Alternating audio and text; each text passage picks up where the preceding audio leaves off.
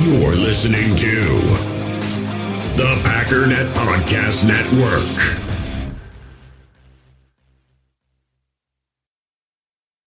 When you need mealtime inspiration, it's worth shopping Kroger, where you'll find over 30,000 mouth-watering choices that excite your inner foodie. And no matter what tasty choice you make, you'll enjoy our everyday low prices, plus extra ways to save, like digital coupons worth over $600 each week. You can also save up to $1 off per gallon at the pump with fuel points. More savings and more inspiring flavors make shopping Kroger worth it every time. Kroger, fresh for everyone. Fuel restrictions apply.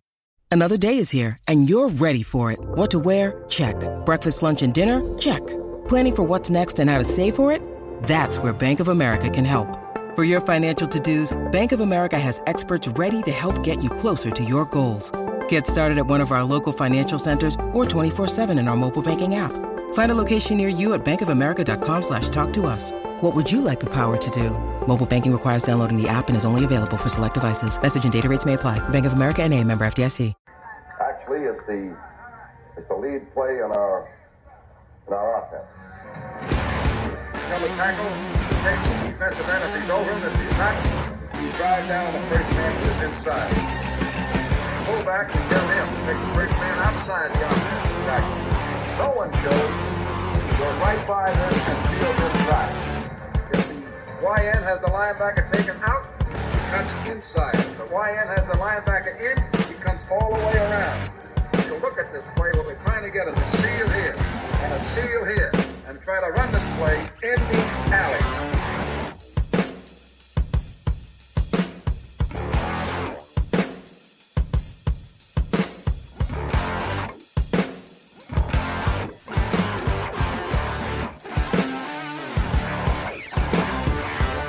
What's up, guys? Welcome into Packers Total Access. My name is Clayton. You can check us out on Packernet.com. You can find me on Twitter at Packers_access. I'm joined alongside the great Paul Bretl, our Packers insider here this evening, as we got a nice little Thursday night planned out here. We got, obviously, the Denver Broncos are traveling to Kansas City to face Taylor Swift, and we thought, let's get Paul Bretl on here and talk a little Packers football. But, Paul, I know we were talking offline, man. The Taylor Swift craze has begun again this week, but how are you doing today, pal?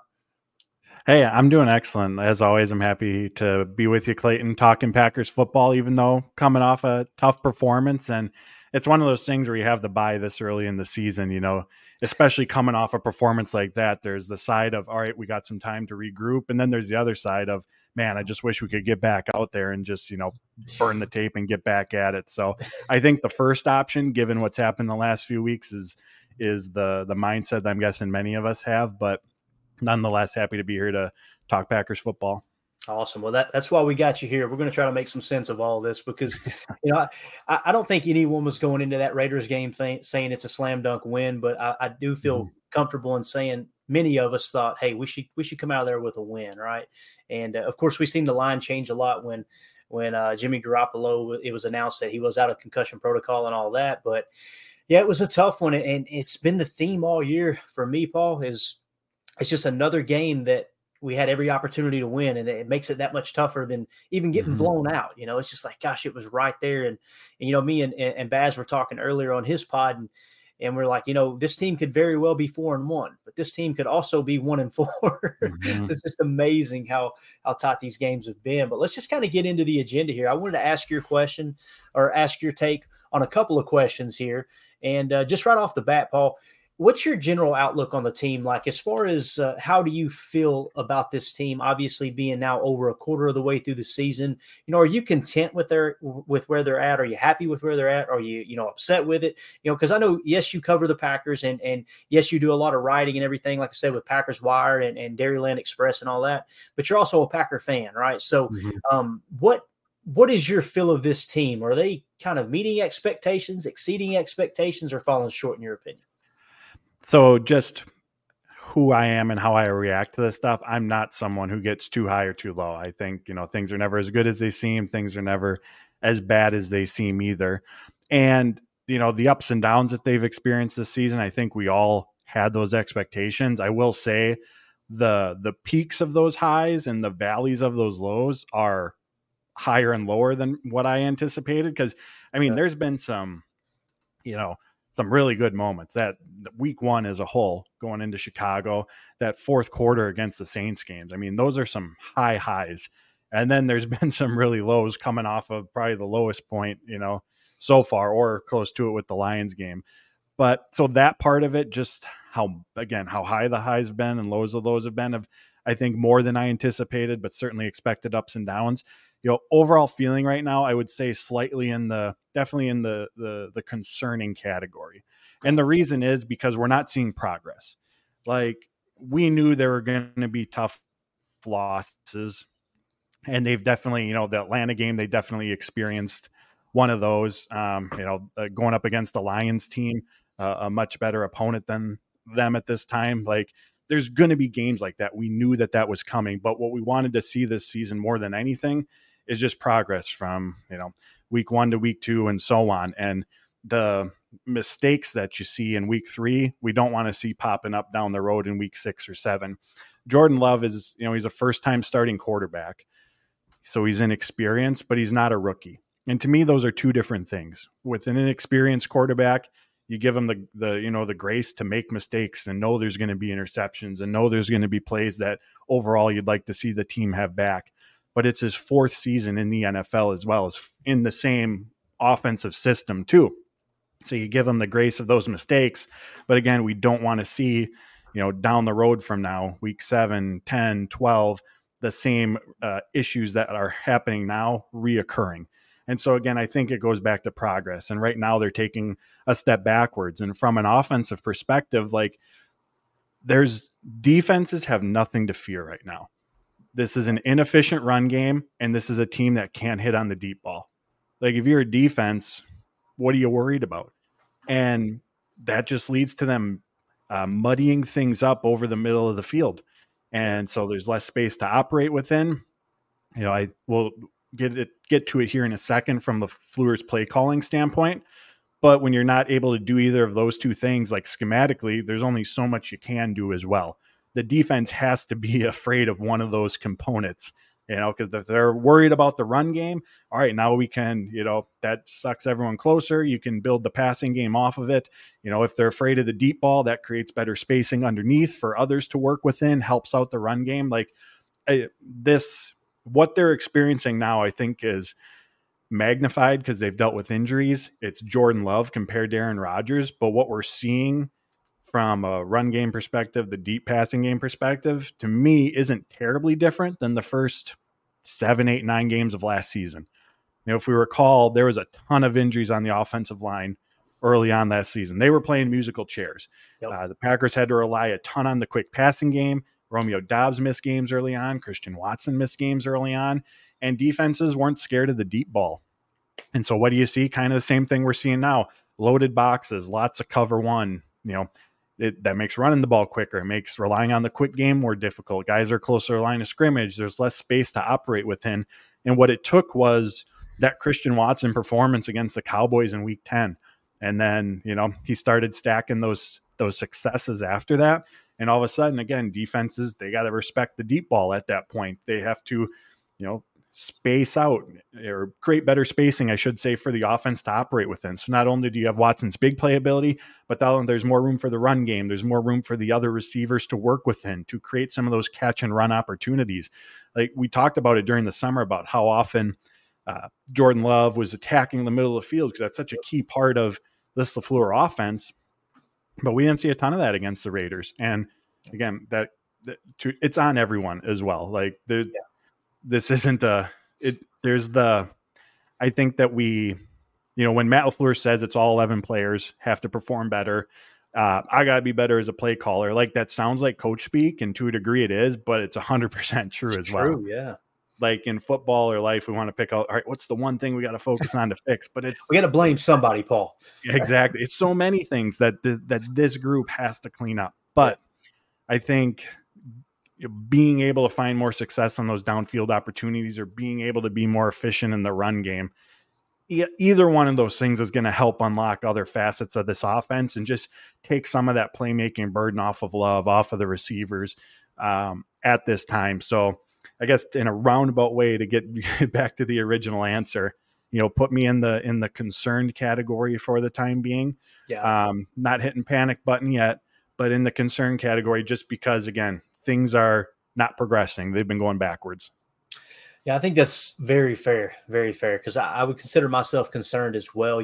Going into the season, you're looking at it and I'm thinking 6-10, that's going to be the range. You come out kind of strong and I'm thinking, okay, this might be a 10-win team. And then, the last couple of games, I'm back now around that 7-8 range, right? So, and again, it's right in that ballpark of 6-10. But I'm with you. I'm a little concerned too, because like you said just a second ago, if anything, they've regressed, right? So let's hope they can get that straightened out coming out of the bye. And one thing that keeps getting brought up is the offensive line play. And me personally, I think as far as pass blocking, the offensive line has been pretty good from what I've seen. Now, I don't agree with, like I said, we'll get into the play calling. I don't agree with the scheming of having 2 rookie tight ends try to block Max Crosby. I think that wasn't on anyone's bingo card. But when it comes to the offensive line itself, it's the run blocking aspect that's really struggled. And to me, I chalk it somewhat up into schematics. But I wanted to ask you, Paul, do you think there needs to be any kind of change on this offensive line? Would you change anything at all? Obviously, Bakhtiari is done for the year. Based off of what's left with this offensive line, did you feel like that was the best 5 that was out there? Or would you like to see any other kind of lineup change as far as the offensive line? I think for the time being, they got to stick with what they have. And a couple reasons behind that thought. One, I think continuity on the offensive line is really, really important. And with Bakhtiari being hurt, with Elton Jenkins missing some games, they really haven't had a lot of that. And so I think that's an important aspect, just to get these guys more snaps together. Now, throughout the practice week, in games, I think is an important part of offensive line play. Secondly, we know the Packers want to win games. We all want the Packers to win games, but also this is an evaluation year. It's Jordan Love, the guy moving forward, who are core players that we can build around.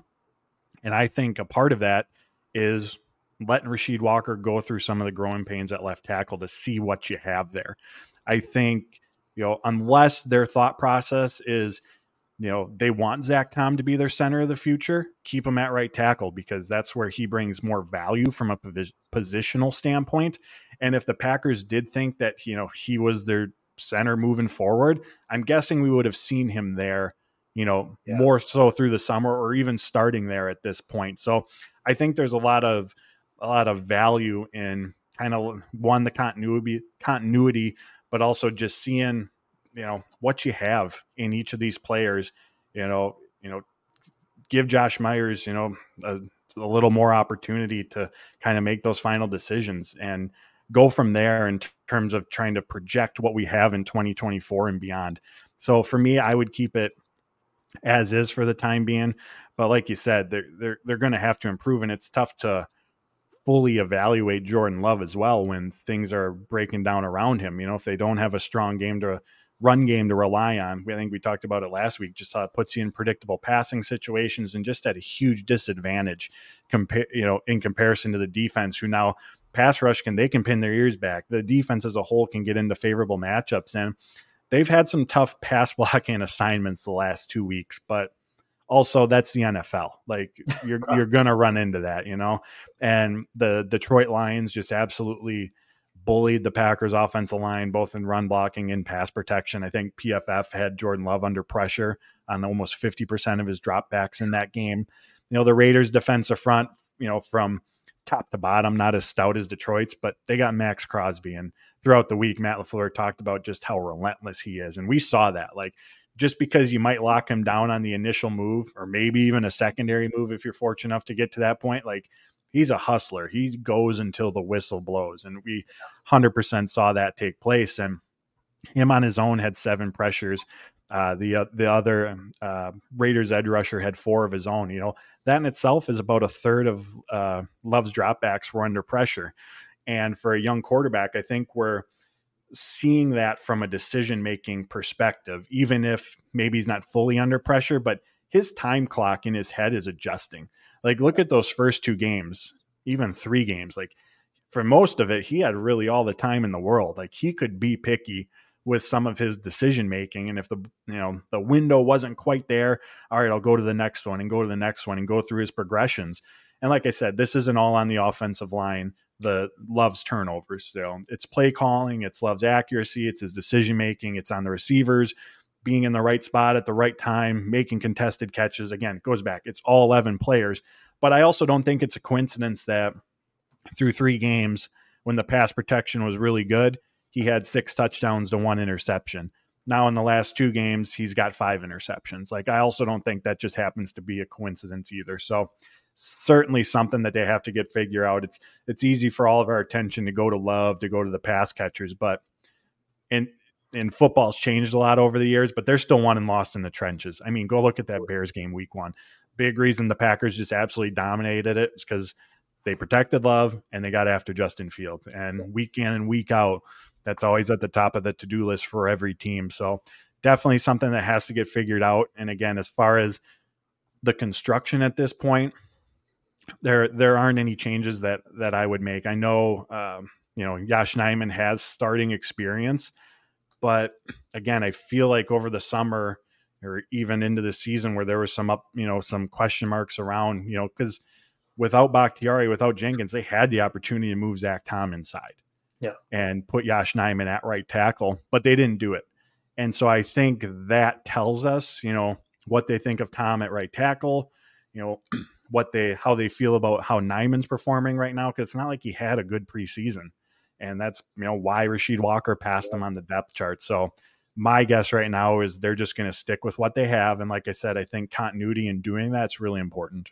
Definitely. As far as the play calling, how do you feel about the play calling and how it's been? There's a lot of differing opinions. I'm actually in the process of putting together a Chalk Talk episode and talking a little bit about the play calling, but how do you feel about the play calling? Let's say specifically in that Raiders game, what stood out to you? Did you agree with the play calling? Kind of, what was your take on it?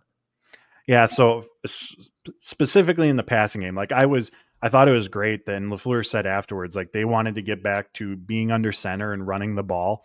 Mm-hmm. And he felt that really, really helped the offense out. And it did. And, the running game found some success. And it's kind of funny that, you leave that game thinking they perform well. Then you go and look AJ Dillon had 3.7 yards per carry. We did the same thing. That's a full yard better than what he'd been doing. And in the NFL, obviously you want 6-7 yard runs, but if you're consistently getting 4 yards, you can make that work.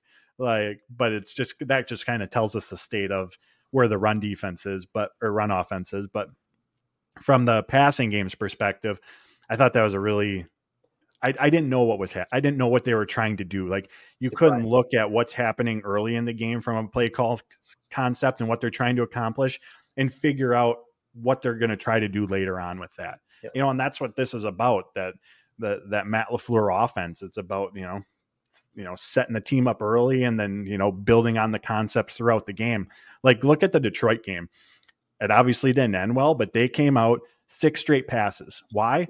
Run game is struggling. They're up against a really good run defense. If there's a part of that Lions defense to pick on, it's a secondary who had some injuries at that time. You could figure out the thought process and how they got to what they were trying to do early on. Now, execution and results are completely different than that, but you could see that. The Raiders game, again, no clue whatsoever. Jordan Love entered that game top 5 in pass attempts of 20-plus yards and pass attempts in the 10 to 19-yard range, but felt like the game plan was handcuffing them a little bit, especially through that first half. Is that a product of the offensive line? Again, coming off a bad game against the Lions, they're going up against Max Crosby. Are they just trying to, get the ball out of Love's hands? Aaron Jones, was it not having him? Because Matt LaFleur said it wasn't until Saturday that he had a setback, I guess, for lack of a better word. That's my word, not LaFleur's, with his hamstring. And, you can't scrap the game plan at that point. The game plan already installed, right? Exactly. So was that a product of trying to get the ball, to Aaron Jones? And I think that's why we saw Patrick Taylor have more targets in the first half than what Watson and Dobbs did. I'm guessing those plays were designed for Aaron Jones. So is that why things look so different in terms of pushing the ball downfield? Is it because Jordan Love just hasn't been efficient on those types of throws? And Matt LaFleur is trying to, all right, let's rein it back in. Let's take the 7, 8, 10-yard completions and, take those rather than always trying to, go for the home run ball. Could have been any one of those reasons, could have been something else. But either way, it felt like Love was a little bit handcuffed early on. And then what you're asking your pass catchers to do, again, I know the game plan, can't be completely altered like we just mentioned, but Patrick Taylor cannot have more targets than Watson and Dobbs. That cannot happen. Yeah. LaFleur said after a Lions game, we have to do a better job getting the ball in our playmakers' hands, even if that requires us scheming things up for them. Yes, 100%. And to me, the fact that Taylor had more of those targets early on, and he actually finished the game with more targets than what Dobbs did, I think that speaks to the issues that they've had with making timely adjustments. It's great that they come out of halftime and they're just one of the best scoring offenses in football in that third quarter, but you can't take until halftime to make those adjustments. They were down 3 scores to the Saints, down 3 scores to the Lions.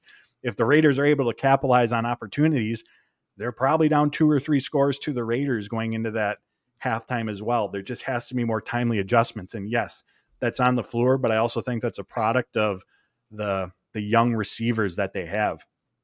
Jordan Love said last week that from a in-game adjustment standpoint, or the young pass catchers seeing unscouted looks, that's given them some challenges. And in part, you just got to see it. You got to experience it. You know what I mean? You got to go through that learning curve in order to better handle, all right, here's how I'm going to react to this.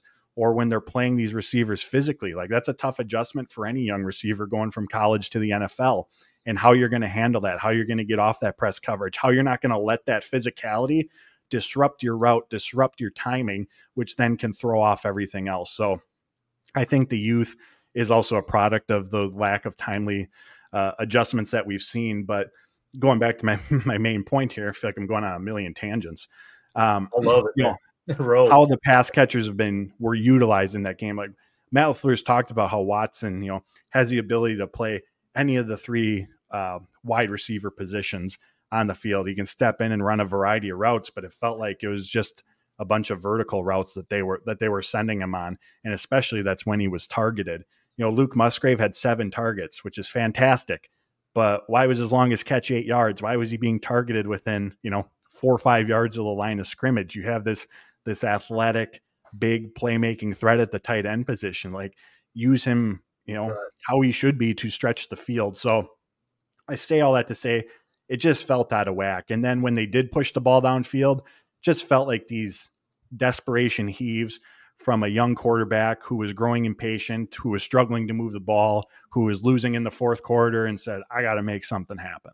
And that's what those downfield throws felt like, versus in previous weeks where it felt, kind of more natural, like the opportunity was there or they were working towards setting that up. So I think in general, everything about that felt out of whack. And not just in football, whether you're a coach or a player, but sports in general. When things are going south, what do? You go back to the basics. You go back to the fundamentals. And I think that's why this bye week's at a good time. It's the opportunity for Matt LaFleur to reevaluate and go, what is the core elements of my offense trying to accomplish? Yeah. And that's what they need to go back and focus on and get the details right. And Matt LaFleur came out on Tuesday, and he's mentioned this throughout the season, but there's the little things are being missed from this group.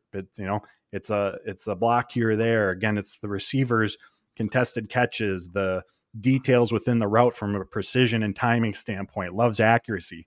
They got to go back and do the little things that make this offense successful correctly. And we hear Matt LaFleur throw out the phrase, the illusion of complexity. In theory, that's perfect for a young offense, because from an offensive perspective, it keeps things relatively simple.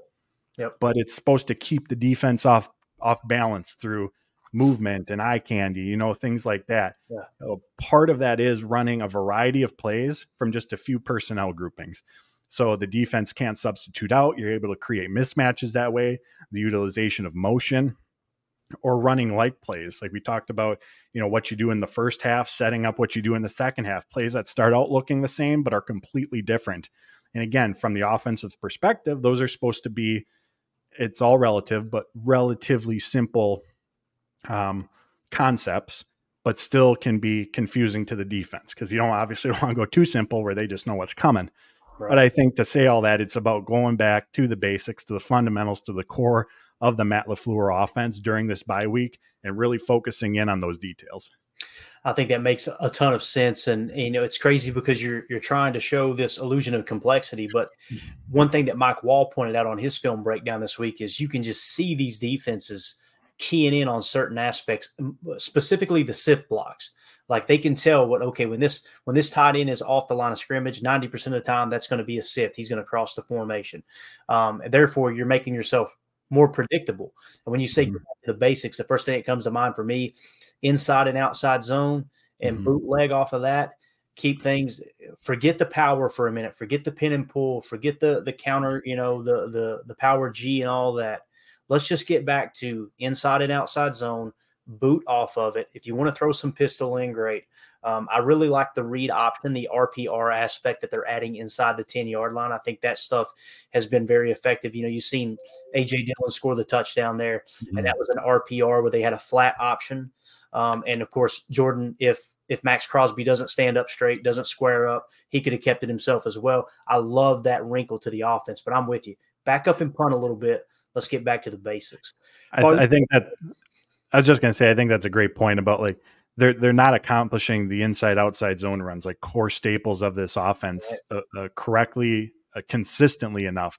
So trying to run an end around with Christian Watson while the entire line is shifting to the left, that now you need 6 or 7 blocks on the move to be executed correctly. Like they haven't shown this season that, that's something that they could be able to do. Like you said, go back to, all right, inside zone, outside zone. Let's get these down first, do it consistently, and then we can build off of that. Yeah, and that play specifically, and I know I've got you over on time, we'll let you go, but that play specifically, the thing that stood out to me, especially watching the all-22 in the box cam, was it's like, okay, why did Christian have to get so wide to even try to get to the corner? He never made it to the corner, and guess what it was? You asked Dontavian Wicks to block a defensive end. It's like, something's wrong here, man. We got to get back to the basics, because you've seen the Raiders run a jet sweep, but it was from under center, real quick, snap the ball, it's in the guy's hands. It wasn't this long drawn out, and eventually, really, what it was with that Watson, it was a shift from he was in the Z or the slot. He shifted to the pony package, the double sidecar, and you took the long way around. And again, when I seen Dontavian Wicks, hey, God bless him for trying, because that was a big old defensive end that he was supposed to wash completely out of the play. And, you've seen Alan Lazard do that to a certain extent in the past. Dontavian Wicks built a little bit different than Lazard, that's for sure. But, Paul, nobody's built like you, buddy. We appreciate everything you do, man, coming on here and straightening it out for us. And I'm with you, man. A little bit taken back, but hey, we were expecting growing pains. Let's regroup coming out of the bye and let's beat Denver. Of course, we get a good look at them tonight and kind of see how they're going to play here against the I want to say the Chiefs, but they're going up against Taylor Swift tonight, so that's the way it is. You can find him at Paul_Bretl. Make sure you check out his YouTube page. Absolutely awesome channel there. He also writes for Packerswire and Dairyland Express. Had an awesome article earlier today on the offensive line. Paul, you're the best. Thank you so much for your time, man. Appreciate it, Clayton. All right, have a good night, buddy. We all have smartphones, and we all know they're pretty amazing, but they also can be amazingly distracting, especially when we're around other people. So US Cellular wants us to reset our relationship with our phones by putting down our phones for $5. That's right, a company that sells phones wants us to put down our phones. And to see what we find, learn more at uscellular.com/built for us. Passion, drive, and patience. The formula for winning championships is also what keeps your ride or die alive. eBay Motors has everything you need to maintain your vehicle and level it up to peak performance. Superchargers, roof racks, exhaust kits, LED headlights, and more. Whether you're into speed, power, or style, eBay Motors has you covered. With over 122 million parts for your number one ride or die, you'll always find exactly what you're looking for. And with eBay Guaranteed Fit, your part is guaranteed to fit your ride every time or your money back. Because with eBay Motors, you're burning rubber, not cash. With the parts you need at the prices you want, it's easy to make your car the MVP and bring home huge wins. Keep your ride or die alive at ebaymotors.com. Eligible items only, exclusions apply. In the hobby, it's not easy being a fan of ripping packs or repacks. We get all hyped up thinking we're going to get some high-value Jordan Love card, but with zero transparency on available cards and hit rates, it's all just a shot in the dark. Until now. Introducing slab packs from arenaclub.com, the only repack that provides real value, a complete view on all possible cards, and clear hit rates for each one. Now when I buy slab packs on Arena Club, it finally feels like I know what I'm getting. And honestly, the best thing for me and my son is the fact that we're kind of novices into this. When I walk into a card shop with my son, and a card says it costs $40, kind of just taking his word for it that that's a good value. So I appreciate the transparency on grading, as well as just getting excited about seeing what you could potentially get. Right now, you can get 10% off your first purchase by going to arenaclub.com/packdaddy. Wow, that's crazy offer. 10% off a $400 slab pack. That's $40 right there. Anyways, that's arenaclub.com/packdaddy for 10% off your first purchase. All right, now we're going to bring in Jacob from the Packernet Fantasy Podcast. We got Tim live in Green Bay, Paul in here, just spitting some truth, spitting some facts. We got the chat lit up. Jacob, what'd you think about that, man? Did you hear that? Did you get to hear that interview? I did, yeah. And I wrote down, probably like 7 or 8 bullet notes as to what I thought. You know, every time Paul Bretl is on, it's a lot of good information. The first thing that he thought, or that he said, I really thought was pretty significant as to how I feel. I've been trying to think, like, how do I summarize or encapsulate my feelings of this year so far? And he said we've hit the highest of the highs and the lowest of the lows, and basically hit those peaks and those lows way more drastic form than I ever expected, which, man, I wish I could say that I didn't expect that, but the heart attack pack, man, that just seems to be their MO for the last, my lifetime, it feels like. So yeah. I expected it to be a little bit, like you talked about, though. I mean, that first week against the Bears, unreal. That fourth quarter against the Saints, unreal. Almost everything other than that has been, like, especially the first half of these games, has just been, it's been tough. It's tough to watch. The other thing that really that I thought that he highlighted correctly was the lack of progress. That's where I'm starting to get. I'm not throwing in the towel on Love. I'm not even throwing in the towel on Barry. I'm starting to get a little more sour on LaFleur as I hear him talk every single day. But I'm just. He made a good point that there is a lack of progress. You can even look at it if you want to look at it through a PFF grading wise. If you want to look at it through the record. If you want to look at it through EPA statistics. Sack statistics. Every single thing. We are regressing. I don't understand that, and it seems that we're doing it against lesser talent than we were facing. And again, that's maybe that's not fair to say because it's the first quarter of the season, so people are still kind of feeling out what kind of talent they have and all that kind of stuff. Right. And the last thing, real quick, I'll pass it on to Tim. There is, I think that's a great tidbit that he said there is that, like, we don't know what happened when Jones supposedly went out on Saturday, because at that point, Tim, shameless plug here for Take Your Eye Off the Ball, Pat Kerwin 2.0, they talk about how specifically when you structure the week from one week to the next, you know, you have your whatever day, say your game's on Sunday, typically you maybe have like a rest type day on a Monday, unless, you know, you got a real Captain Blood type coach or kind of thing. But then you basically implement that game plan starting Tuesday. And that can mean a whole bunch of different things, from, you know, different formations you want to have, different plays you want to have, stuff that they've done.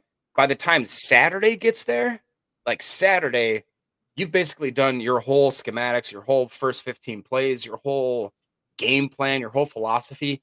You know, people talk to Matt LaFleur, this whole, I think one of the biggest questions I saw, does this offense lack philosophy, or does it lack an identity?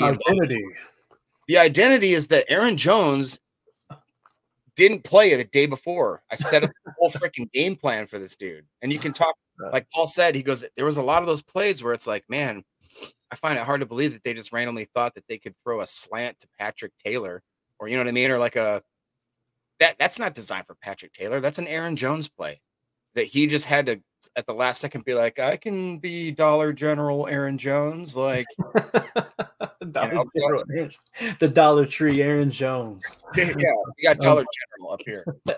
Well, we got them here too. Believe you me, buddy. We used to school shop. at the Dollar General back home when I was a kid, but that's a story for another day. Casey Odom in the chat said, how in the world do I join the posse? Listen, we don't condone joints on this podcast, but you can join the posse, all right, by clicking on the homepage. I think United Bates kind of gave some instructions there as well. On my phone or on my computer, you just click on the homepage on YouTube of, this channel, and it'll have a little join tab, right? And you'll see the other members' avatars and all that. So that's how you join there. But thank you, United Bates, for helping explain that. Tim, what stood out to you about what Paul said, buddy? Kind of like what Jacob was saying, expectations not too high, not too low, but the highs were higher than we expected and the lows were lower than we expected. That really hit home. Just inconsistency. And, to Jacob's point and Paul's point, clearly, when we look back at the tape, and I can't wait for Chalk Talk, by the way, but when we look back at the tape, clearly the game plan was for Aaron Jones. We saw a lot of running. I think AJ Dillon was probably supposed to get like a half or quarter of the workload that he got. And then certainly, like Jacob said, those little screens out of the backfield or the little option plays, that was not for Patrick Taylor. It had to be because that's who we had. What did we get from Emmanuel Wilson? We got one snap or something out of him. A snap. A snap. Yeah. So I think that shows exactly what we're talking about, that, he already freaked out enough losing Aaron Jones last minute. We're not going to start peppering reps into the rookie just yet. And so obviously you lean on Dillon and Taylor.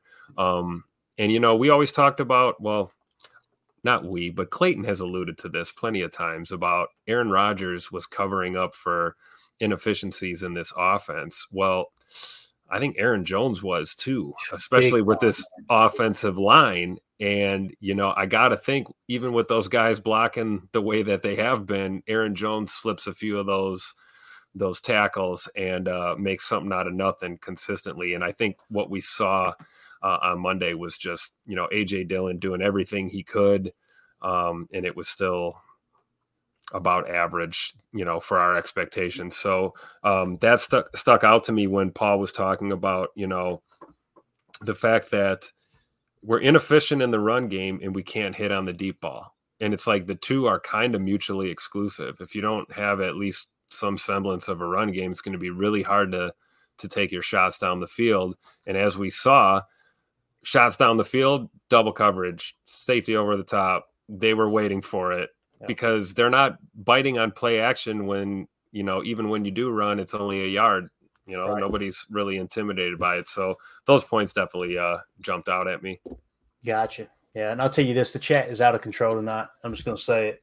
Goose in here said, I'll let Stephen A say it. Stay off the damn weed. And, of course, Eric Sutherland always bringing some humor that we can't read over the air. But we love you, Eric. You are the man. Let me find it. You don't want to find it. Goose in the chat said, the quarterback school, talking about JT O'Sullivan's awesome YouTube channel, was calling out some bad play designs / messed up or wrong routes. Yeah, I watched that too, Goose, and I appreciate you sharing it earlier. It kind of brought it to my attention. I always forget when JT O'Sullivan, how quick he gets content out. But what I noticed in Chalk Talk was all of the above. You see mistakes by Love. You seen poor play design. When there was a good play design, Love didn't make the right side adjustments. He was inaccurate with the football at times. You had receivers dropping passes. You had Luke Musgrave supposed to run a sit. He runs a shallow out. I don't even know if that's in LaFleur's playbook. You've got a flat and you got an out. He ran a tweener, right, and ran it right in front of Christian Watson. So that completely screwed up what we talk about as far as, pick a side in reading the offense. Essentially like what Aaron was saying the other day on the McAfee show, there's 3 types of reads in the West Coast offense. You've got pure progression. You've got progression with an option, which typically comes out of 3-by sets. And then you've got the pick a side. And that specific set, LaFleur confirmed, I believe at the press conference, he said that, they were looking at a cover 2 side. So you had a cover 2 beater. Typically what you have with pick a side is you've got a 2 high beater on one side and you've got a 1 high beater on the other, right? So no matter what the defense shows you with the post snap rotation, you've got an answer to the equation. Now it's just a matter of reading that first and then making the right throw. So on that side of the field, there should have been a sit. On the cover 2 side, there should have been a sit and an out route. And instead, Luke Musgrave ran an out in front of Christian Watson's out. So you can see Love pre-snap. Okay, we know what we got. Snaps it, sees the post-snap. What the hell's Luke doing? I better go over here now. So that blows everything up. And there was still an answer on that play. If I remember correctly, the swing was open, but Love didn't get to it. So was that the play that LaFleur got so mad at Musgrave coming off the – that was it. Musgrave's like, Yeah. He didn't know whether to crap or go blind, so he closed one eye and farted. That's my assignment. My knee. That's exactly right. My knee. That was the NFL film soundbite from Luke Musgrave. I thought he took it well. I like Musgrave. He seems like he doesn't really have that mean spirit about him that you want in someone who's going to be going up against defensive ends and linebackers. But he seems like a good kid.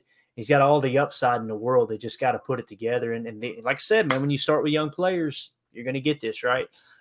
Especially some that you see these high ceilings because of their athletic profile, as opposed to like a Sam Laporta who's just ready to roll, right, coming out of tight end.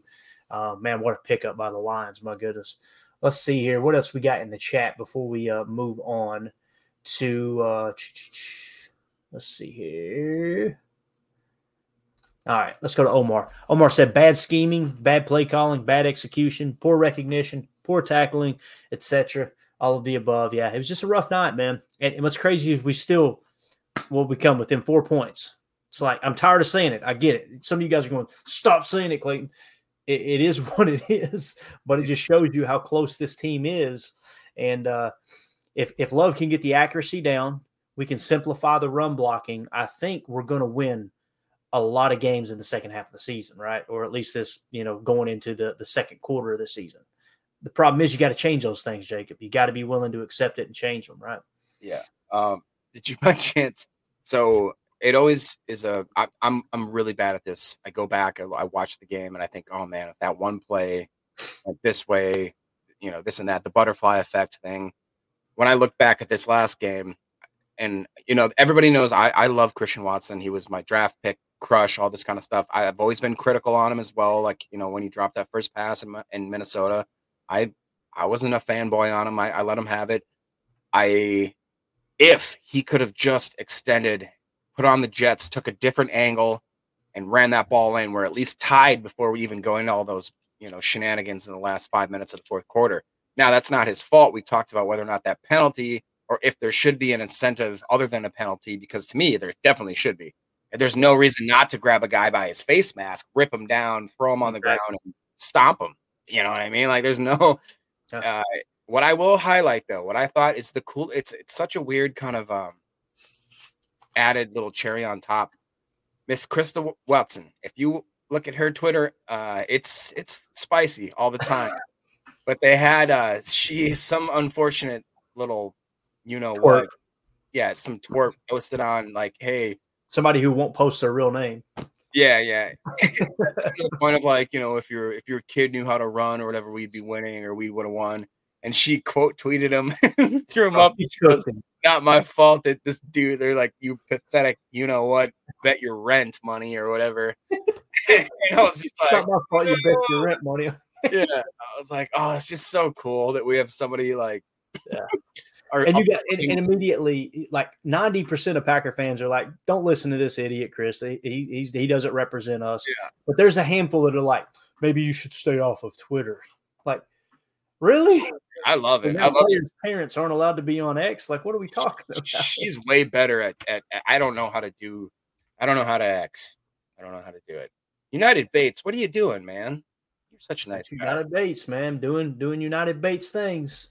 Just gifted 5 memberships. You are the man, United Bates. We appreciate you, buddy. This one right here hits home with me, guys. Omar in the chat said they should have kept Mercedes to help these kids, teach them how to block, lead them in the room. I felt like that from day one. And listen, I don't want to be like, I told you so. We see what Mercedes is doing in Chicago. Nobody expected Mercedes to come out this year and be this dynamic playmaker, right? But I think I think it would have went a long way having him in that tight end room, right? To be able to help teach Luke Musgrave. And immediately Goody's answer when he was asked about this, Tim, was, well, I think these young players need all the snaps they can get. Nobody's saying Mercedes Lewis needs to start. And I'm just going to say this. LaFleur is taking it on the chin. Joe Barry, God love him, he's hiding somewhere because the fans have attacked him all year. Jordan Love, now, there's a lot of fans calling for Jordan Love to be benched, and let's go to Sean Clifford. He ain't the guy now, right? You got all these people taking this flag. The one person that isn't getting any criticism, and I'm going to be real, it bothers me, is Brian Gutekunst. Brian Gutekunst put this roster together to be the youngest roster in the league, right? I hope that Mark Murphy behind the scenes sat down with Goody and LaFleur and said, hey, look, we're going young. Or Goody said, I think we should go young. Okay, well, let's all agree this year may be a wash. Let's get this $40 million off the books. Let's see what Bach's going to do next year. We'll see what these young people can do. We'll reset next year. I'm hoping that's the case, because if the plan was simply Goot going to put this young roster together, and if we go out there and only win 6 games and LaFleur loses his job, I'm going to be honest. That's not fair to Matt. But how do you feel about that, Tim? Like, I don't see anybody criticizing Brian Gutekunst like they're criticizing, like I said, Matt LaFleur, Jordan Love, on and on and on. I agree. However, I don't think that we need to put an emphasis on criticism at this point quite yet. But we're going to do it anyways as fans. I was on your side with this, Clayton. You could probably check some of my tweets, and I had said for months and months that bringing Big Dog back for one more year wouldn't hurt. And hindsight's 2020 with that extra roster spot with the injury to Tyler Davis. Certainly, it certainly would make sense at this point.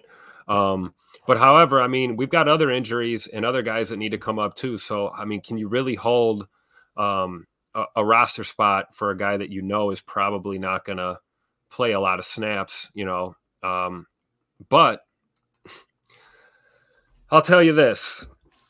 There's a deep sigh here, Jacob. It's about to get good. It's a deep sigh here. Okay. So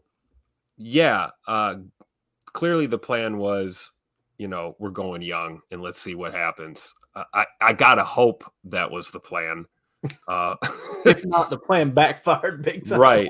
Right. And I mean, let's be honest, if the axe fell and, Matt LaFleur's on the chopping block at some point, I mean, it's going to be a lot of heads rolling, and we don't, and it's like, I still, maybe it's rose-colored glasses, whatever. I'm a big believer. It ain't how you start, it's how you finish. How did we really expect this team to start? We talked about tempering expectations early on. I mean, we're at the bye, guys. This is the bye week here coming up. There is a ton of football left. So I think it's fair to 12 games, guys. 12 freaking games left. 12 games. And if we are going to, because we're always going to be comparing, no matter if we don't want to or if we want to, we're going to be comparing Love to Rodgers, right? It's going to happen. Yep. Love right now has 1/3 of the wins that Rodgers had his first year, if I'm not mistaken. I thought, wasn't Rodgers like 6 and whatever it was his first year? 6-10 his first year, correct. So, and by the way, Jordan Love just had his first 3 interception game, right? Rodgers had 2 games his rookie year where he threw 3 interceptions. That was a pretty wild stat when I seen that. Go ahead, Jake. No, and I mean, I'm not saying he's going to be Rodgers. I'm not saying he's going to be good. I'm just saying that right now, I think we went from being – I know myself. I was like, oh, man, he's going to be really great. Everything's going to be awesome. We're going to win 10 games. And all of a sudden, I see the other half of the fan base being like, oh, my God, he's not the guy. We need to get rid of him. We got a tank. Putting Clifford. I'm nowhere near that yet. Would I like to see more consistency? Of course. Would I like to see more accuracy? Of course. But I'm not pulling the fire alarm yet. I'm not doing that. I think that we're going up against a stretch here. Broncos, Vikings, Rams, Steelers, Chargers. 4 out of 5. I think we can get 3 or 4 out of 5 there. Yeah.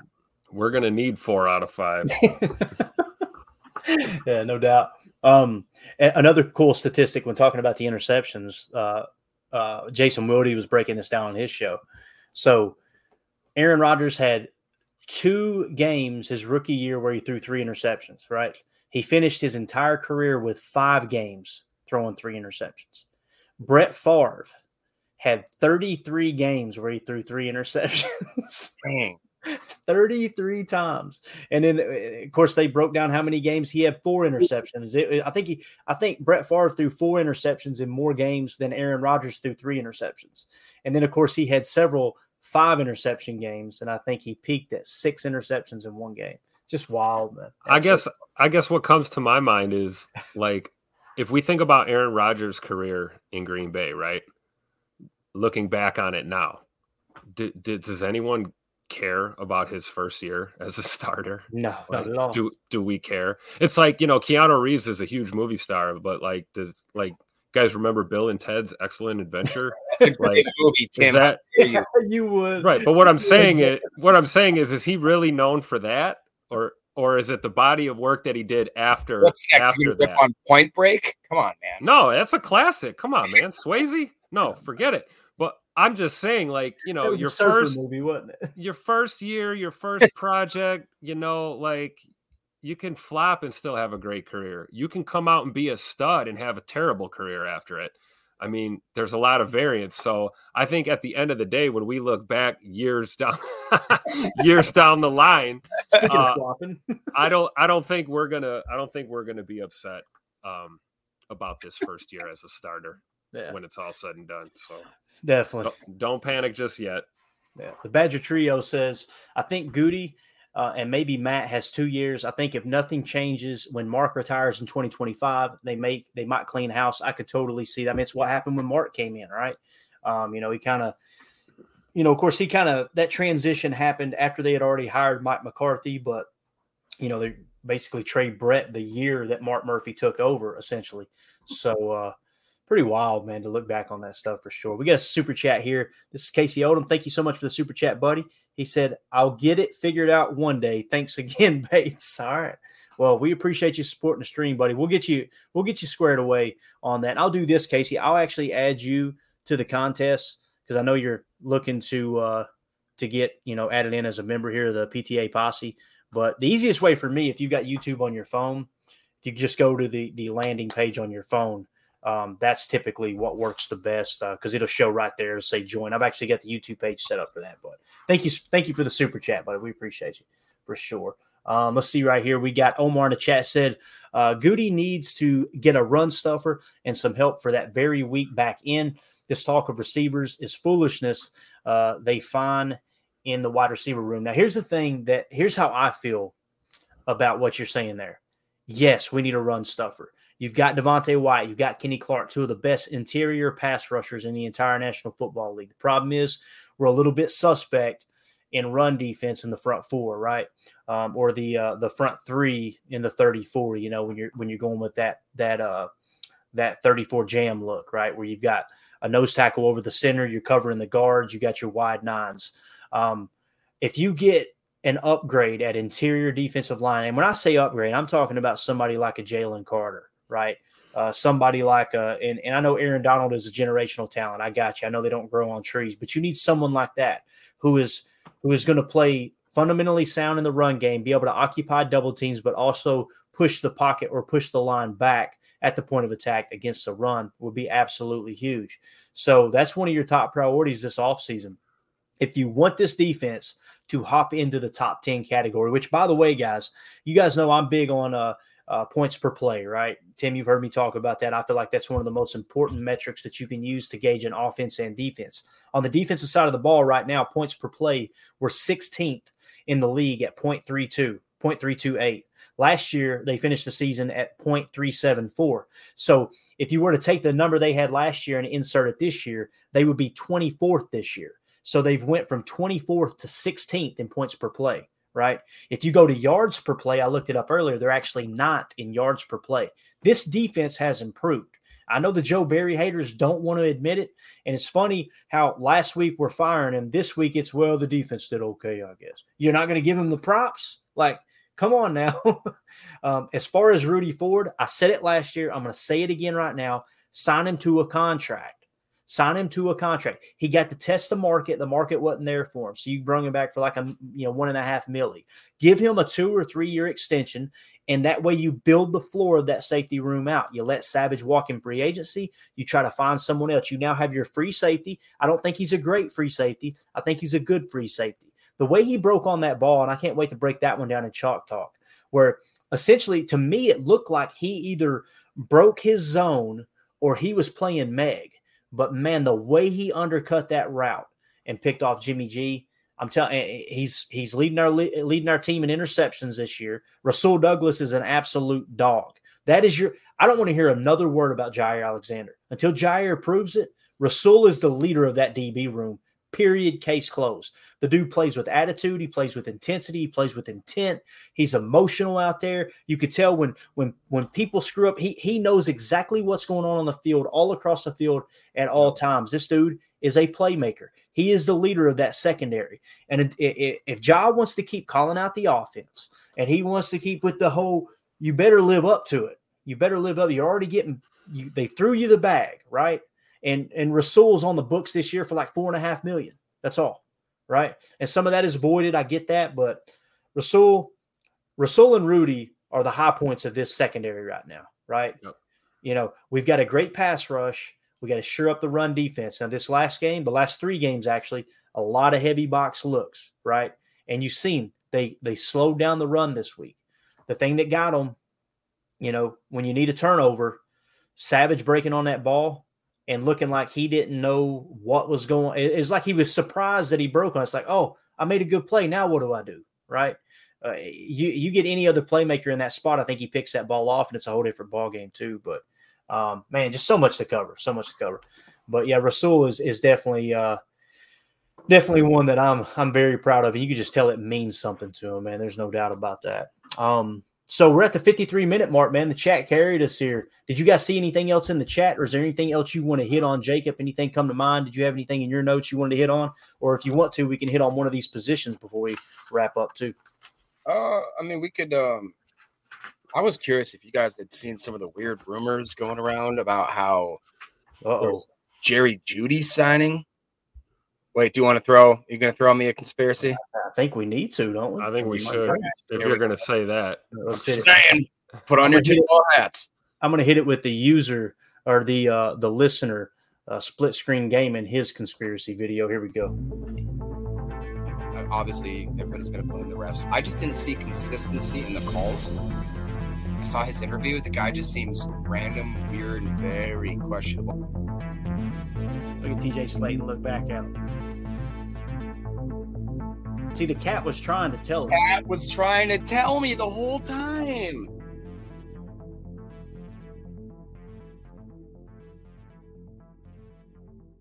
Jacob, what's the cat trying to tell you this week, man? What conspiracy do you got for us this week? Oh, man, I'm just saying. Make Alex Jones proud. Let's do this. I think Goose touched on it here. There's supposedly a Jerry Jeudy signing that's going to be happening. Or there was a sighting of him in Green Bay. I agree. I could not agree with that poop sound more enthusiastically there, Tim. Same with the dog. Now the dog's. You think God never farted? I don't want that. And I did see, too, even Andy Herman tweeted this out. I can't remember if it was some reputable site. I don't want to say it and slander them and then get in trouble. But they straight up said there was a trade that the Packers were giving up Romeo Doubs and like a 6th-round draft pick or something like that. And we were getting Jerry Jeudy and a 7th or it was something that was like so unreal. I'll personally start hating on Gutekunst if that happens. Let me tell you. I mean, Andy Herman, like you can look on his Twitter. He posted it, and apparently some people are saying that it was a mistake and that somebody posted something, some intern. I don't know, but I thought I saw pictures. Then they saw Jerry Jeudy for whatever reason was at a Green Bay airport. It's like for all the talk, like is it everything we need on this team? Do we need a receiver, guys? Like, seriously. I hope this is like the last thing we need. Hey, and his attitude is horrible. Did you guys see Steve Smith cook him live on NFL Network or on Prime earlier, Jacob? NFL Network, dude. So he said something about Jerry Jeudy on his podcast about him basically being average. So he said, I seen him on the field, and I thought, I'm going to go confirm and say, hey, look, man, I probably should have said it to your face. I'm sorry. Look at the big guy feeling better. What's up? Oh, there you go. I love it. So he said he went to Jerry Jeudy on the field, and Jerry said, he said, this is what Steve Smith said. He said, and he looked at he looked at Garofalo, right there on the live broadcast. And he said, he looked at me and said, Ninja, I don't mess with you. Ninja. And he said, I'm cleaning that up, Garofalo. And Garofalo, wider than me, was like, Ninja, what? Use your imagination. That's what Jerry Jeudy just said to Steve Smith, one of the all-time greats, right? And then Steve Smith went back to the camera and said, so, yeah, he's average. And he basically continued to cook him right on live TV. I don't want Jerry Jeudy. I'm sorry, I don't. That's just me. But or any we'll wake wide up tomorrow and receiver. he'll be on the roster. He'll be at Austin Straubel and on his way. Look at this right here. Goose speaking for all of us. If we trade Dobbs for Jeudy, I'm officially on the fire Goot train. If we trade Dobbs at all for anyone, yeah, like seriously, Tyreek. Yeah, let's hope it's fake. But I hope it's fake. I think I saw some stuff contradicting it, but I definitely know that they did put out that. If you want to say it's a weird headline or Andy Herman quote tweeted it. I saw it from a bunch of other reputable sources too, where I was like, no, what? No. Man, Yeah, I wish we could get a rumor about like a center or a right that guard. would be cool. What happened to the be guy we awesome. cut that I thought was going to make the team? You guys remember that? I can't remember his name. We can always start that rumor, Tim. Let me fire up the old Twitter bird here. We'll get that one going around. That was it. Jason Kelsey was seen at Austin Straubel Airport. How about that? Yeah, that's the other thing too. Like we're sitting here talking about how Goody's not taking any flack, and it's like, yeah, Creed Humphrey. You chose Josh Myers over Creed Humphrey. When are we ever going to criticize Goody? Like he just gets this pass. Like, and again, I'm not the type to call for people's jobs and all that, but you just got a lot of people that you are not allowed to say anything wrong about Brian. When you say something wrong about Brian Gutekunst, it's immediately, the success rate for drafting good players is 30% or something. It's like, okay, got you. All right. No one else is allowed to make a mistake, but this dude, he literally, after he traded Aaron Rodgers, right, and knowing we're going to be eating a $40 million cap penalty, right? Horrible signing, which someone earlier in the chat here, I gotta call it out here. Who was it that said it? Let me get back to it. Golly, I hope I can find it. Anyway, he said Aaron Rodgers blew this year up. Is who it was. And I'm going, Aaron Rodgers signed himself to a contract? Like, that's Aaron Rodgers' fault. That Goody said, here's $150 million guaranteed, right? And, oh, by the way, we know you don't want to be here because I've already ticked you off. And that's Aaron Rodgers' fault? Like, that makes no sense to me. But, yeah, he just he kind of gets a pass, man. Kind of gets a pass. And again, you've got that trade they screwed up, right? You pass on Creed Humphrey for Josh Myers. On and on and on. The Amari Rodgers draft pick, right? It's early for Tucker Kraft. I think Tucker Kraft can develop into something. You could have taken anybody their first year in the league at tight end position and said, hey, look, I need you to come across the formation and then come set. And like I was talking with Baz earlier on his pod, it's like Mike Wall says, how you arrive at confrontation determines how you handle confrontation, right? You're asking this dude, this rookie tight end, third-round pick, played at whatever, small school, to come full sprint across the formation, then come set and block Max Crosby. Sorry, man, I don't put that on Tucker Kraft. That's bad scheme, but yeah. All right. Anything else you got, Jacob? Any other rumors that you want to spread around here and get me in trouble with? No, I'm good, man. Not enough damage today. Yeah. Tim, what about you, buddy? No rumors for me other than hopefully we hear, like I said, center, right guard, safety, those kind of rumors, not wide receiver. Right. Goose said you can't blame Goot for the third-round curse. It's been around since 2011. That's the truth right there, dude. I don't know what it is about that third-round curse. I feel like I'm 50-50 with Goody. Because we could go down the list the other way of some picks that he's absolutely nailed. Right. We were talking about Rashawn the other night. The Packer Nation was like pretty pretty unevenly split when Rashawn Gary was drafted. Absolutely. And I would say like 80-20, 8 versus 11, Yeah. And now how are you feeling now? I think it's 80-20 the other way around. Right. So, there's names we could name. So I think all in all, there's a lot we could be happier about, but there's also a lot we could be a lot more upset about. You look at some of these GMs in this league. Mm-hmm.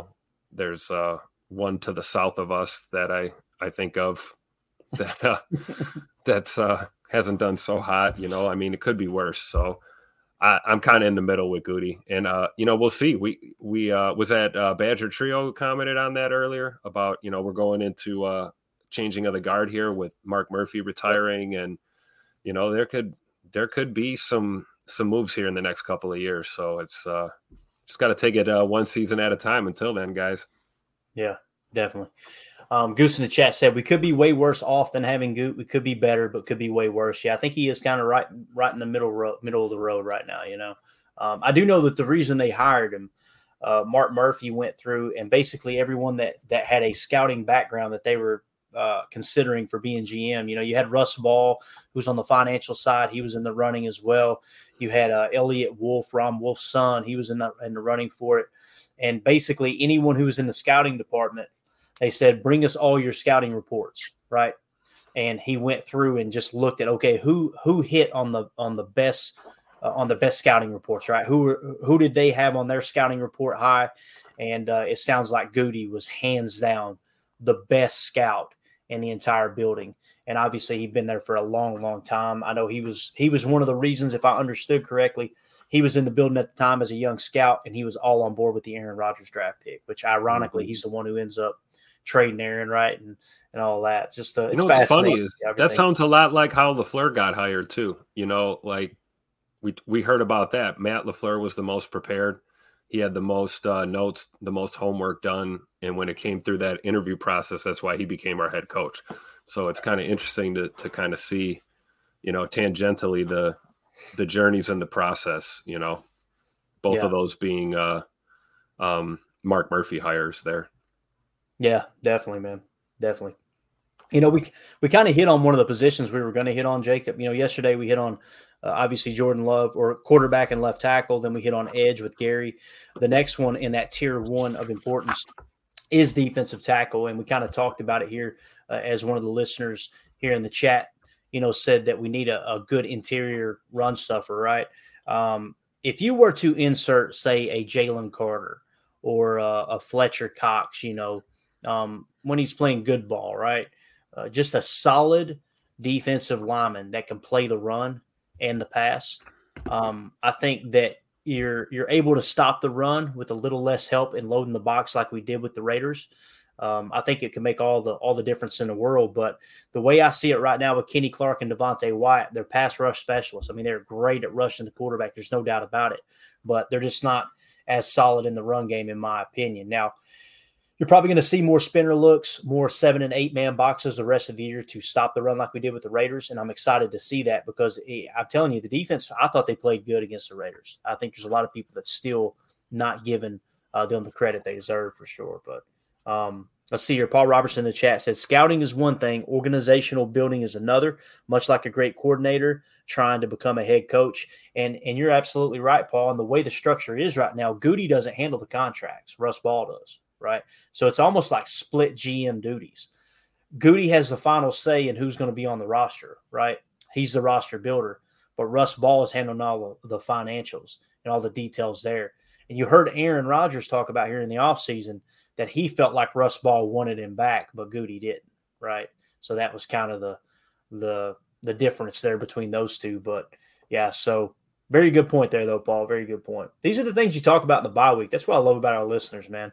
And, you got downtime. You just go, oh, well, let's just take the week off, guys. Nah, man, let's talk about this stuff that's going to come up in the off season, all the contractual obligations. I don't like to put people on the hot seat, but we got to talk about, hey, how much leash does a coach get? How much leash does a GM get? Right? All those things. I think this year they're looking at it, though, the three-headed monster, Mark Murphy, Matt LaFleur, and Brian Gutekunst. I think they're all on the same page, and they're looking at it like, okay, let's get through this year. We'll reset next year and see what we got.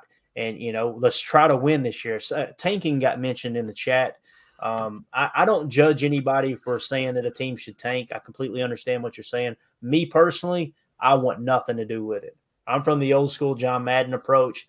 The second that it's not about winning every single game you suit up for on Sunday, we don't have a game anymore.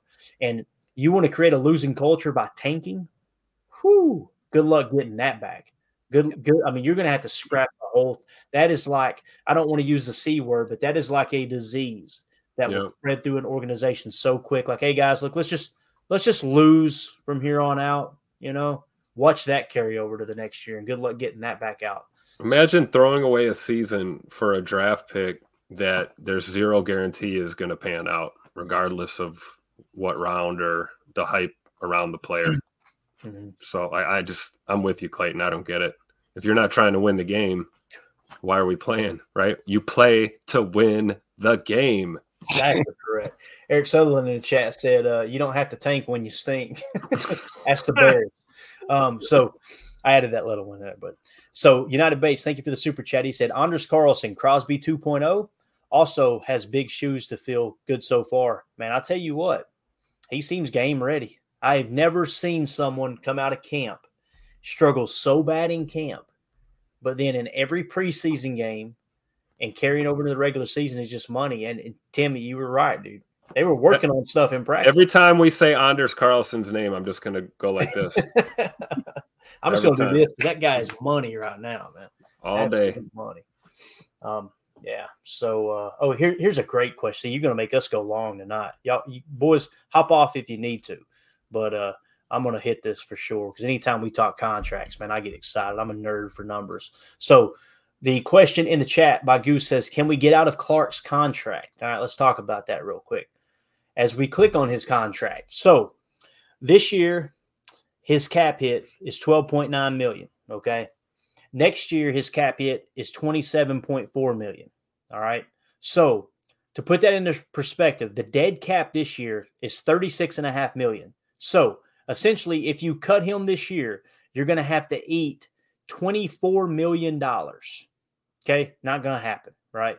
So when you look at 2024, his cap hit is $27.4 million. His dead cap is $24.2. So if you cut him next year, you're only freeing up $3 million. So he's also got voidable years. 2025 is a voidable year. 2026 is a void year. 2027 is a void year. What we've seen in the past with voided years is the Packers don't extend them and they don't cut them. They let them ride it out to the final active year on their contract. So history suggests that Kenny Clark will play next year, and then they would just let him walk in free agency. Now, I would immediately think, okay, let him test free agency. If the market isn't there, then you can sign him back, even though he's still on the hook for voided years. The Packers haven't even done that, Tim, because last year the same thing applied with Adrian Amos. I think we would all agree the Packers knew they had a weak safety room, and I thought if they can get him for cheap, they'll bring him back, and they chose not to. So with that being said, Goose, to answer your question, we can't get out of his contract. It makes no sense just to free up $3 million next year. Makes no sense at all. And he is that valuable to the team to keep him rather than just trying to free up $3 million. However, I will say he is not worth $27.4 million against the cap. And the only reason his cap number is at $12.9 this year and not over $20 million like it originally was because they tacked on those voided years. Essentially, in 2025, he is not going to be on the roster, and he's still going to eat up $13.7 million of the cap. In 2026, he's not going to be on the roster. He's going to account for $5.4 million of the cap. And in 2027, he's not going to be on the roster. He's going to account for $2.7 million against the cap. And again, if you don't like cash over cap, that's on Goody as well. That's the path that he chose to take. And of course, Russ Ball is structure and everything. But again, Goody has the final say as to who's on the roster and how they want those contracts structured. But that makes sense, Tim. Yeah, absolutely. I mean, we've seen it before in Green Bay. We know what's going to happen. Yeah. It's kind of like we were talking about the trade deadline, right? Trade deadline's coming up on Halloween, I believe. Yeah. We're not making any moves. It's not I really don't see it happening. I don't either. I really don't. I think you'll hear they were calling about a bunch of players just like we always hear. Yeah. But yeah. Drew in the chat says, I want to keep Kenny Clark. Yeah, absolutely, man. Completely agree. And then Goose said, doesn't that all get accelerated into the same year if he leaves the team? Absolutely, it does. That's kind of what happened with Aaron and the remaining. So if we were to cut him next year, the contract, although it's showing we would free up $3 million, I think there's a loophole around that, Goose, but I'm not 100% sure. Let's assume that you do have to absorb that. Then yeah, that means if you cut him in 2024, then you void the void itself. And that 13 plus 5 plus 7, which is 8, 20 million will get accelerated. And that cap penalty will become most likely $40 million range. So he's going to be on the roster through 2024, and there's a good chance he won't be back after that. I like Kenny. I think he's been a good player. I don't think he's been worth the money that they signed him for, but I don't think anybody expected the run defense to be this bad as well. I always looked at Kenny as a solid, balanced defensive lineman who could play the run and the pass. When I watch the tape, when you look at the PFF grades, there's no way that I can buy into that right now. I just can't, man.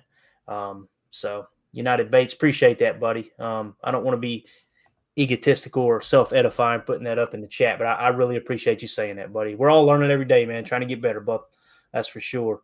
So Goose says, so are we paying him big either way? I love Kenny, but man, he hasn't been playing at the level we need. Ryan Schlip has done an excellent job on his pod pointing this out over and over and over. He's been overpaid. He had one good year. He had one good year where he graded out great. They paid him, and he hasn't performed up to that level since. Now you have Mike Daniels in the trenches next to him, right? And as soon as Mike Daniels leaves, his numbers dip. When I say his numbers, his PFF grade at least. When I see it on the tape, again, you're not going to find it's going to be hard to find 5 other interior defensive linemen that are better at rushing the quarterback, especially in a one-on-one situation. It's just you pay that much money, someone needs to be a lockdown defender there. It's kind of like Jair too, man. Jair's kind of in the same boat for me. He's underperforming big time. He's grading out in the 90s, right? And you see it on tape. You see it this last week. Luckily, we seen it, but Jimmy G didn't see it when he absolutely got cooked by Devontae Adams on a release and fell down. And it wasn't because he just slipped. Like Devontae cooked him off the line. And luckily, Jimmy G didn't see it. You see that, and then you see the missed tackle on the edge. And I'm going, listen, I understand he's a great cover corner. But, man, for that kind of money, and you already tacked voidable years there too. So, that's it. Let's see here. Yeah. Drew D in the chat said, it's the following years all go into one unless you do June 1st cut, and then you can extend it out an extra year. Yeah, there is a June 1 deadline that you can clear there, and it carries over to the next year, which is exactly what I expected them to do with Aaron if he wasn't going to be on the roster. I cannot believe we approached it that way, which I guess the writing was on the wall, right, Tim? As far as this year is like, hey, look, we're willing to absorb $40 million in cap penalties. This year is just going to be a wash and reset for next year. That's what it seems like. But let's see here. Robert in the chat said, what about Jair's contract? Get value while value is available. Let's look at his real quick, and then we'll sign off here because I know it's getting late, Tim. Jair Alexander, his contract, obviously signed an extension. When was it? Last year, I believe. So his cap hit this year is 10.7. The reason it is lower is because they pushed some of that out with a voidable year. But in 2024, his cap hit is 24.3 million. His dead cap is 27 million. So to put that into perspective, to cut him, you would basically eat $3 million. Obviously ain't going to happen. You got a potential out in 2025, 3 years, 60.6 million, $19 million in dead cap, according to Spotrac. In 2025, his cap hit is 25.8 million with dead cap of 19 million. In 2026, his cap hit is 27.8 million. With a dead cap of 10.7 million. Of course, 2.3 million in voided money would get accelerated to that final year. So tack on another 2 million there. So essentially, if you're looking for an out of his contract, I'm not suggesting they would, but in 2029, it would be somewhat reasonable because the dead cap would be 10.7 of $27 million in cap hit. You're freeing up 17. Then you tack on the 2.3, therefore taking that off the 17. In 2026, you could cut him at the beginning of that year and free up roughly $15 million in cap space. So if it continues to trend down, hope it doesn't happen. Hope Jair gets back to that all-pro form. It looks like 2026 is the first year that I think would be reasonable to try to get out. But yeah, I agree. I wonder if he's almost alluding to trading him. Is that what I mean? Get value while value is available. Is that maybe I'm reading that wrong? But you're probably reading that right, Tim. And if that's the case, that gets a little bit more tricky, or a little easier on the team, I should say, because the guaranteed money travels, if I remember correctly. But I think the voided aspect gets accelerated to the current club, which is only $2.3 million. So probably an option there. I would be lying to you if I said I understand exactly how that would work with all the details in a trade. That's something I need to study up on. I try to find 1, 2, maybe 3 things every football season and go, I don't know the answer to that. I need to understand how that works. That needs to go on the list for sure. But the problem is I'm married, and she's ready to throw me out on my head anyway. So. With that being said, we're at the hour 16-minute mark, so I'm going to go downstairs and save my marriage. Tim, I appreciate you taking time to hang out with me, buddy. You got any parting thoughts? Thanks for having me, as always. And go Pack, go. It's not all doom and gloom, guys. We're going to be all right. We're going to play good coming out of the bye. Yeah. Let's try to get right against Denver, man. That's the goal. So I want to thank everybody in the chat. You guys were awesome. Thank you for keeping this going. Tonight, you guys always show up in force. I want to give a special thanks to United Baits for gifting 5 more memberships. It's funny it showed up tonight because I sent a nasty email to Restream and YouTube, and they apologized and said they would look into it. And all of a sudden, it popped up tonight, Tim. Funny how it works. So, I hate being mean, but come on, dude. I'm paying for service. Let's figure this thing out here.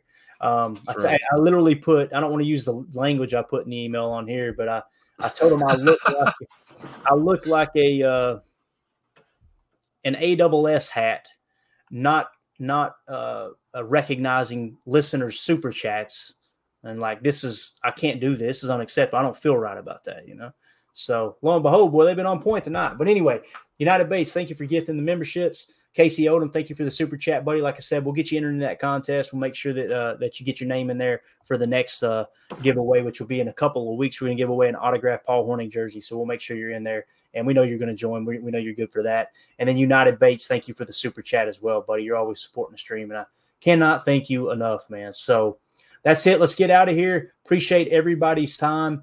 Appreciate Eric Sutherland always bringing the comedy in the chat that we cannot share. Because he talks like my brother. So we got to keep that, got to keep it PG here for the listeners. Also, if you like Basarski Productions, his YouTube channel over there with Baz, cut a quick video today, asked me to come on. That should be dropping on Friday. We got some other stuff collabing, working with him in the background. Hopefully we can make that work. Really love what Baz does. He's just an awesome Packer fan, does great content, very positive, but straight to the point, and talks about what's really going on. So, guys, make sure you go over and hop in and support his channel because he's definitely supporting us as well. So, that being said, for those of you listening on the pod, thank you for making us a part of your day. As always, let's go out and be the change we want to see in the world, and go Pack, go. The power sweep. Actually, it's the lead play in our offense. Tell the tackle, take the defensive end if he's over him. If he's not, you drive down the first man who is inside. Pull back and tell him to take the first man outside the offensive tackle. No one goes. Go right by them and field inside. If the YN has the linebacker taken out, he cuts inside. If the YN has the linebacker in, he comes all the way around. If you look at this play, what we're trying to get is a seal here and a seal here, and try to run this play in the alley.